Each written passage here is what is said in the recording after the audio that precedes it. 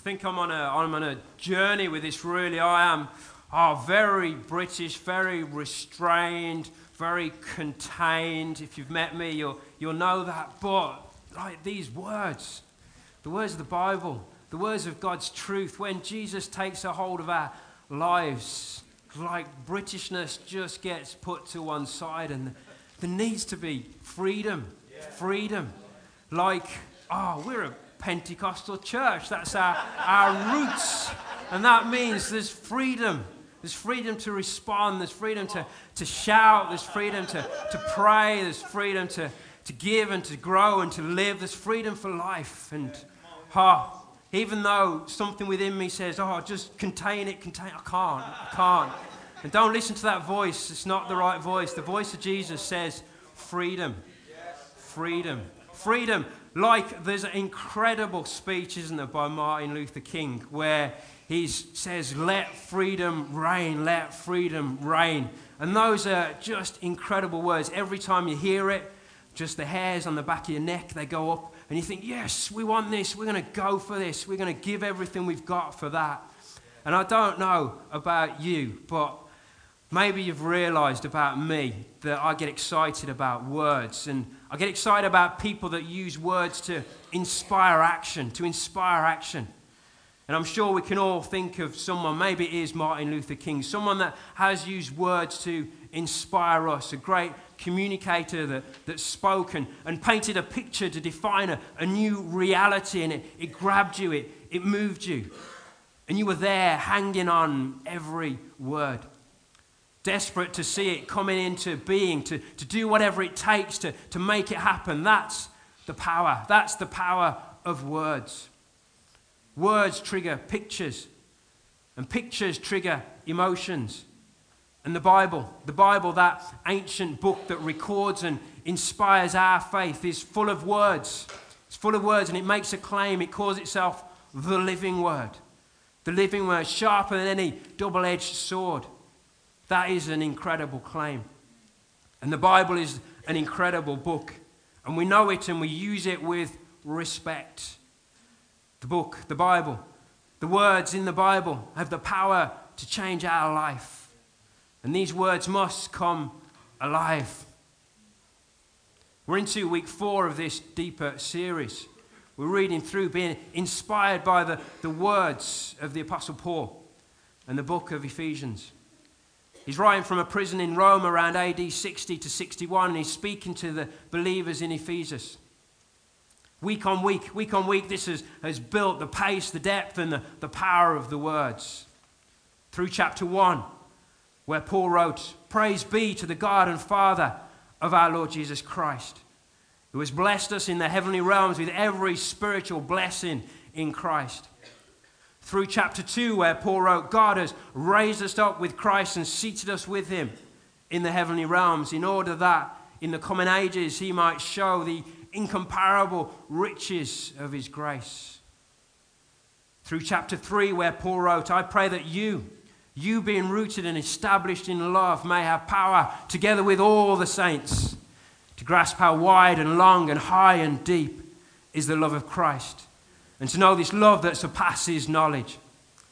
Now we're into Ephesians chapter 4. And having lifted us, having inspired us, having painted pictures of this new reality that we're living in, having moved us from the depths to the heights and used words of praise, blessing, mercy, grace, glory, and riches, and pictures, having used pictures of adoption and redemption, salvation, revelation, and inheritance, having looked up and seen the expanse of God, having realized how incredible this good news, this gospel is. Now, going into chapter 4, Paul grounds us. You look down. It's as if he says, you've heard, you've seen the expanse, but we've got an earthly life to live. And we've got to work all of this out in the day to day. What we've heard, what we've seen, has got to make a difference to how we live our lives. Revelation changes us from the inside out. Revelation demands an active response.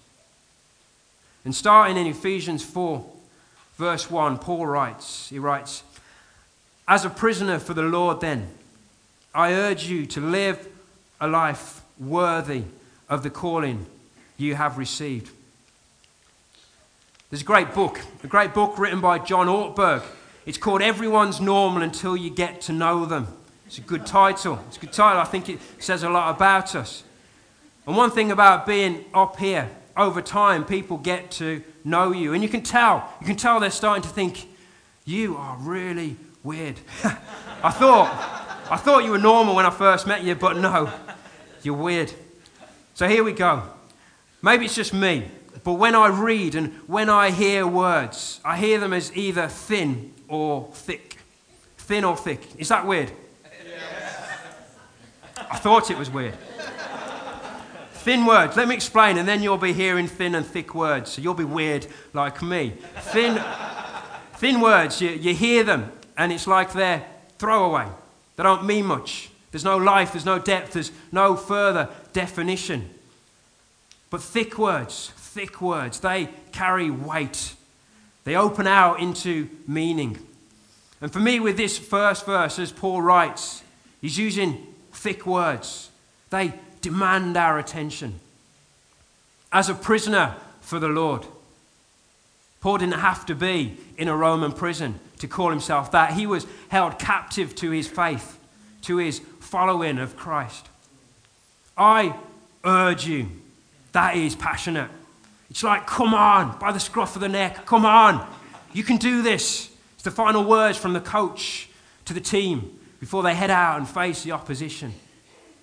Live a life worthy.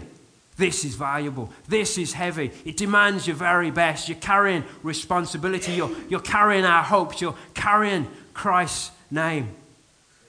The calling you have received. This is personal. This isn't accidental. We're not here because God couldn't find anyone better. You're God's man. You're God's woman. First, last, only you. You're unique, formed by God to do his work here on earth. These are thick words. Prisoner, urge, worthy, calling. This is an eye-to-eye, in-your-face talk for the believers in Ephesus. And it's for us now. And often when it comes down to it, this is about the everyday. The getting up in the morning, the going to college or going to work, dropping the children off, being a good friend, talking, listening, gathering, serving, eating, living, breathing. Our faith, what we have here is lived out in the everyday. And it's lived out over the long haul. Being filled, being led by the Spirit, being in God's presence, knowing the fire of God in our lives. Sunday, yes, Sunday stands out. But Monday to Saturday, who we are all the time. When people are watching us and when people are not watching us. As a prisoner for the Lord, then, I urge you to live a life worthy of the calling that you have received. Paul continues. He continues to write in verses 2 to 3. He says, be completely humble and gentle. Be patient, bearing with one another in love. Make every effort to keep the unity of the Spirit through the bond of peace. Humble and gentle. Humble and gentle. They're not the first words I think of when I think of Paul. He seems more passionate, more loud than that. A lead from the front, a take no prisoners kind of guy. But humble and gentle. He says it there. And maybe you learnt that from experience, from some fallouts. Humility. Humility isn't getting walked all over. Humility is a well-ordered life where Christ is first, where people come second, and we're the servant. Humility is a right understanding of ourselves, not hyping ourselves up, not running ourselves down. And let's be honest, humility is not taking ourselves too seriously. Can we laugh at ourselves? Know that we're all a work in progress. And then gentleness. Gentleness is power under control. Jesus, he turned the tables over in the temple. He confronted the Jewish leaders and Roman guards. He faced the brutality of the cross. And yet he called the children to him. had them sit on his knee. And he was a friend and a brother to his disciples. He was power under control. Patience. Patience is the ability to endure discomfort without fighting back. And then bearing the weight, taking the strain, carrying the weight on our own back. This is the fruit of the Spirit. This is the fruit of the Spirit being worked out in our everyday lives. And me, who I am, the transformation that Christ is doing in here, that is who I am most responsible for. We are most responsible for ourselves. And you know what turns? Do you know what turns the everyday into something beautiful? It is people. People. It's us. The life, the spontaneity, the laughter of people. When we belong to God, we belong to each other. And progress. Progress is great. I can eat my tea in front of the TV. I can put my dirty dishes in the dishwasher. I can talk to my friends on Facebook. And then gathering around a table, serving each other, talking face to face. Those things can start to look so old-fashioned. And I see our worlds not expanding, but shrinking down. And I worry that we may be forgetting how to just be with each other, and how to have the fruit of the Spirit of love, joy, peace, patience, kindness, goodness, faithfulness, gentleness, and self-control. How to have the fruit of the Spirit worked in and worked out through our lives. I worry about that. And the objective of humility and gentleness and the fruit of the Spirit, the outcome is to keep the unity of the Spirit through the bond of peace. Paul continues. He continues in verses 4 to 6. He writes, "There is one body and one Spirit, just as you were called to one hope when you were called. One Lord, one faith, one baptism, one God and Father of all, who is over all and through all and in all." Have you ever had that experience? And it's incredible. You just know when it's happening. You know when it's happening, and you're in a team or you're in a group, and the chemistry is totally right, and you're doing something that you're all passionate about, and you all move as one, and you feel like you could take on the world and you'd win. That's the power of oneness. Just going to pull the flip chart over here. Going to use it. Seems to become a feature of this series, the flip chart. I'm thinking about having like a wide screen one going right across the back there. That would be impressive, wouldn't it? Maybe it's just me who gets excited about that. So here we go. We've got circles. These are people. So I'll put some P's on just so you remember that. People. People all over the place. Yeah. So we've got people. And we're talking about unity. We're talking about oneness here. In the church, in God's kingdom, here on earth. This is so important. And I think sometimes we don't realize the power of this. Being together means that we make connections, and that's important. We make connections. We talk to each other. We have relationship. I'm going to draw some of these on. So we're making connections. We're having relationship, and that's really important. And what that gives us is togetherness. We're togetherness, making connections, having relationship. But there's more than that. There's more than that. And we can have intent, and we can have structures as a church. We can put things in place that means that togetherness happens. We make connections. But oneness takes us beyond this. The oneness that Paul talks about takes us beyond this. With oneness, it isn't manufactured because it's already there. And the church and the kingdom is about oneness. Oneness. One body going around here. One Spirit going around here. One hope going around here. One Lord, one faith, one baptism, one God and Father of all. One, going round and round and round. We have oneness because of Christ. The power of oneness. Dying to self and living for Christ. Spiritual unity, oneness, isn't manufactured by us. We already have it in Christ. And it's our responsibility to live it out and to show it to the world. In his last hours here on earth, Jesus prayed in the Garden of Gethsemane. You can read it in John chapter 17. And during his prayer, he said this. He said, I have given them the glory that you gave me, that they may be one as we are one. I in them and you in me. May they be brought to complete unity, to let the world know that you sent me and have loved them even as you have loved me. One, unity. We pray for revival, for an outpouring of the Holy Spirit, for miracles, for a demonstration of God's power. That's good. I want to see that. But Jesus knew. He knew that the world would only get it. The world would only see the greater work that Christ has already done through the power of one, through complete unity. There is one body, the body of Christ, and every believer is a member placed here at the moment of new life by the Spirit of God.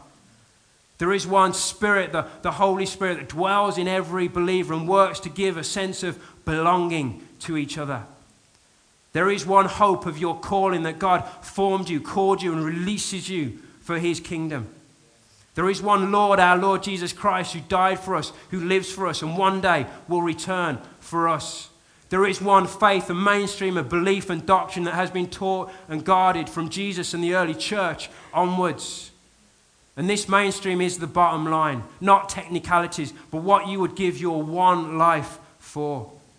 There is one baptism, both in the water and in the Spirit. There is one God and Father, and we are his children. Look around. Look around. We're all family, loving and serving the same dad.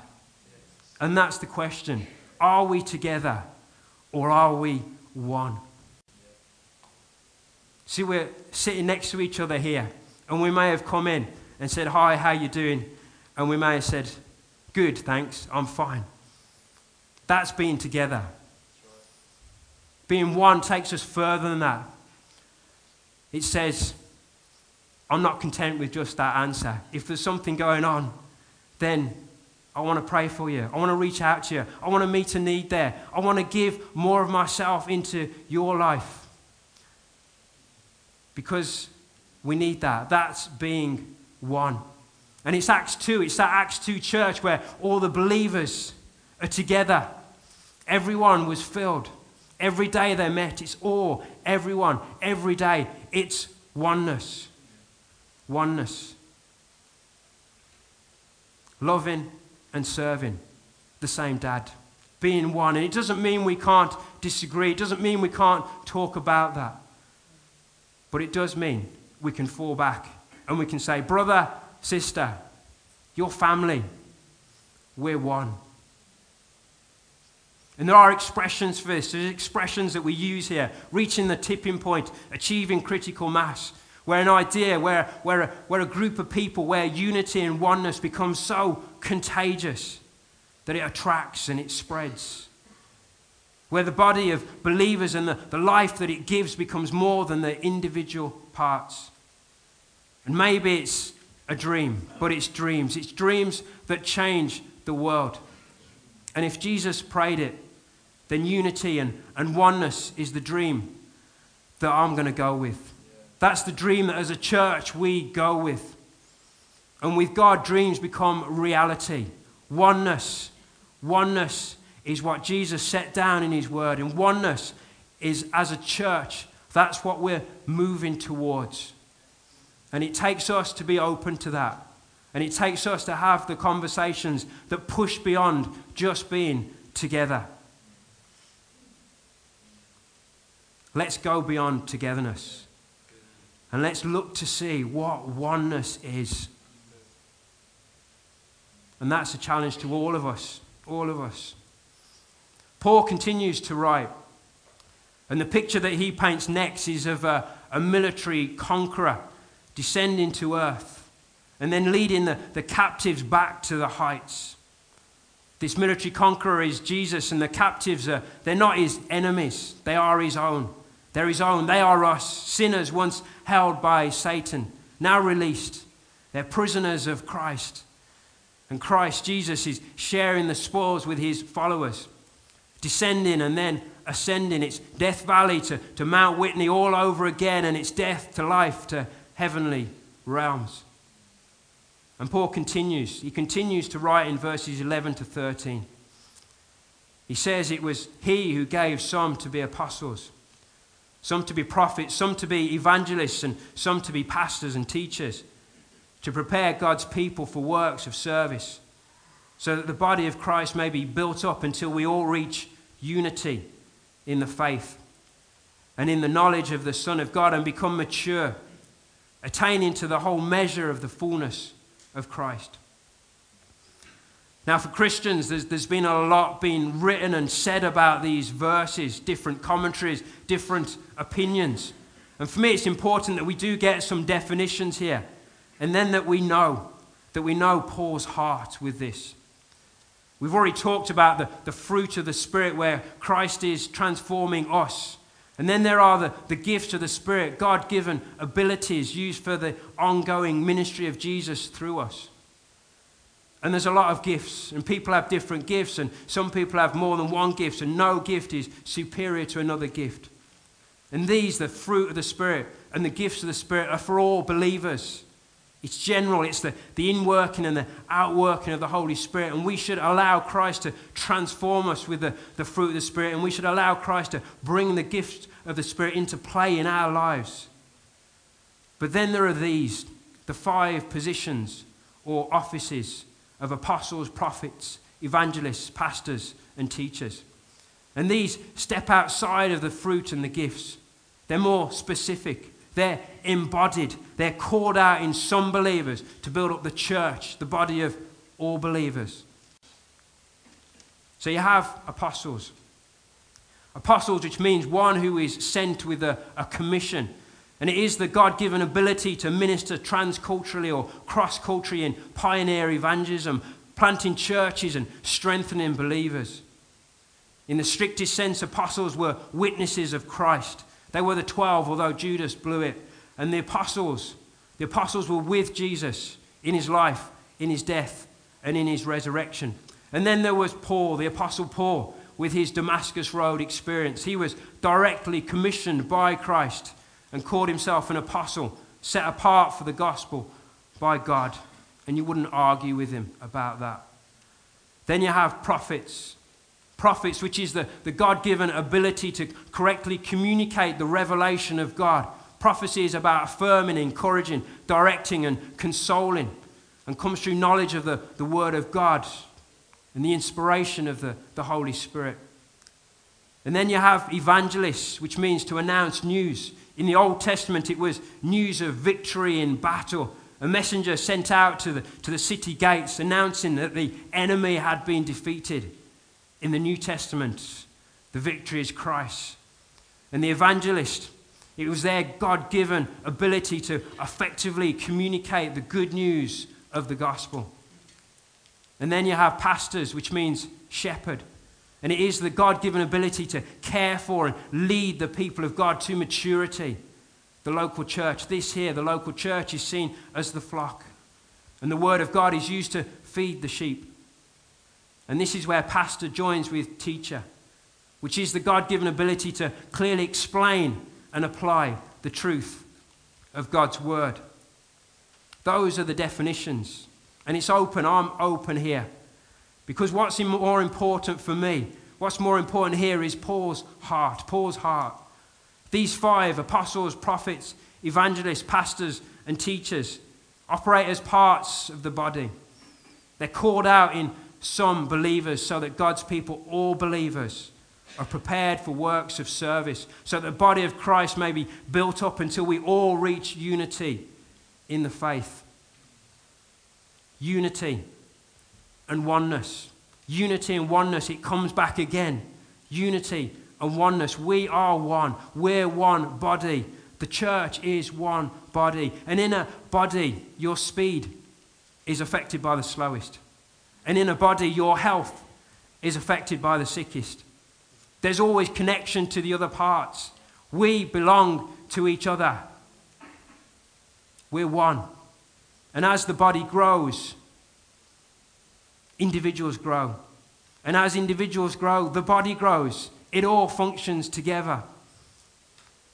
The believing community, us here as the church, isn't here so that I or any individual can reach their full potential. Although living for Christ, that happens. I'm called, we're all called as individuals so that the church, the body, can reach its full potential, becoming mature, attaining to the whole measure of the fullness of Christ. And that's going to mean dying to self and living for Christ. Living for Christ's body here on earth, the church. Paul finishes the chapter with three pictures. Three pictures: the baby, the boat, and the body. In verses 14 to 16 he writes, "Then we will no longer be infants tossed back and forth by the waves and blown here and there by every wind of teaching and by the cunning and craftiness of men in their deceitful scheming. Instead, speaking the truth in love, we will in all things grow up into him who is the head, that is Christ. From him the whole body, joined and held together by every supporting ligament, grows and builds itself up in love as each part does its work." Being no longer infants, the picture of the baby. I've learnt some things over recent years about babies. They need constant attention, they mess, they cry, they need changing. I've learnt some things. But babies also have an incredible desire for life, for growth, from pushing up to crawling, to walking, to running, a desire for life. And we need more newbies. We need more newcomers to the faith. They may bring mess, but that's part of the fun.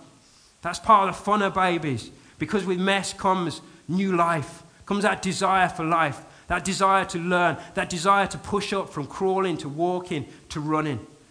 And without them, without new babies, without newcomers to the faith, then it's all over anyway. So we need more newcomers to the faith. And we need to help them with whatever mess comes with them. And we need to be open to that. And we need to see that as part of what we do. Being tossed back and forth by the waves. Being tossed back and forth by the waves. The picture of the boat. That's where we go. We as individuals go from being babies to adults. And adults need firm hands. They need firm hands. They need strength to set the course, to keep the faith. There are forces. There are forces at work. Wrong or misguided teachings around us, out there, that can blow us from true north.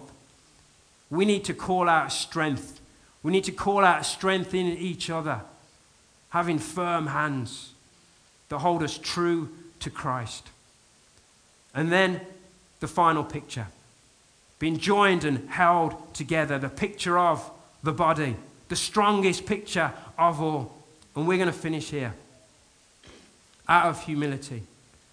Out of humility and out of gentleness, we speak the truth in love. We speak into each other's lives. We call out strength in each other. We grow up into all things. We become adults. In his words, the Apostle Paul brings us eye to eye with Christ. Christ who is the head of the church. And it's from him, it's from Jesus that the whole body, joined and held together by every supporting ligament, grows and builds itself up in love. And it's us. We are Christ's body here on earth. We are the church. We're the parts. We belong to God and we belong to each other. And it's only as we get this, as we do our work, as we show what Jesus prayed for, that unity, that oneness, that the world will see that this faith is contagious. It spreads and it attracts. And the church is an unstoppable force when it gets this, when it becomes one body, the church here on earth, Christ's body, it becomes an unstoppable force. And we're going to respond to this. Some time ago, there were words written for this church. It was part of our journey. And I'm going to read these words again. They painted a picture. They defined a reality for us. They grabbed us and they moved us as one. They are part of our history, but they're also part of our present. And they're going to be part of our future. Because these words talk about a future that we can move into. They create space where us as one body, we can move in and inhabit that space. And we're going to have the worship team just in the background. What I'm going to do is read these words out to you. And it's my prayer that they're going to inspire us all over again. And whatever you need to do to capture this in your mind, to feel this, to know this in your spirit, then you need to do that. If it's closing your eyes, if it's relaxing, if it's standing, whatever you need to do to allow these words to grab you again, then do that now. The church I see is a great church. It's great because of the way the people love. The church I see is passionately in love with Jesus Christ. The worship is exuberant, heartfelt, and real. The church I see has a love for people that means that people on the fringes feel included. People at their lowest get lifted, and people at their most desperate can know hope and another chance at life. The church I see is great because of the reputation, respect, and relevance it has in the community. The church I see is a growing church.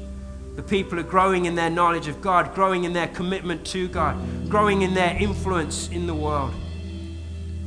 The church I see is obsessed with the Great Commission. Hundreds of people become Christians as believers build relationships, pray, and share their faith with the unchurched. The church I see exists for the unchurched and will move, alter, or change anything if it means more people get the chance to hear and understand the gospel message. The church I see is a faithful church where the people have accepted the call to live sacrificial, unselfish lives of servanthood as Jesus did. The church I see is a generous church that is prepared to look, send, and give outside of itself for the sake of the kingdom. The church I see is a family church where hundreds of children and young people are reached for Christ. The elderly feel accepted and valued, and where the lonely know that they truly belong. The church I see is a creative church that values excellence and giftedness and encourages everyone to be contributors to the vision. The church I see is a kingdom-orientated church where every week hundreds of God-inspired people invade their own world, intent on making a difference for God, empowered by the Holy Spirit and committed to the cause of Christ. The church I see helps people make sense of life, a church people turn to as a first resort rather than a last. A church that leads the way, sets the temperature, a can-do church that asks why not more than it asks why. The church I see is a great church. The church I see is this church.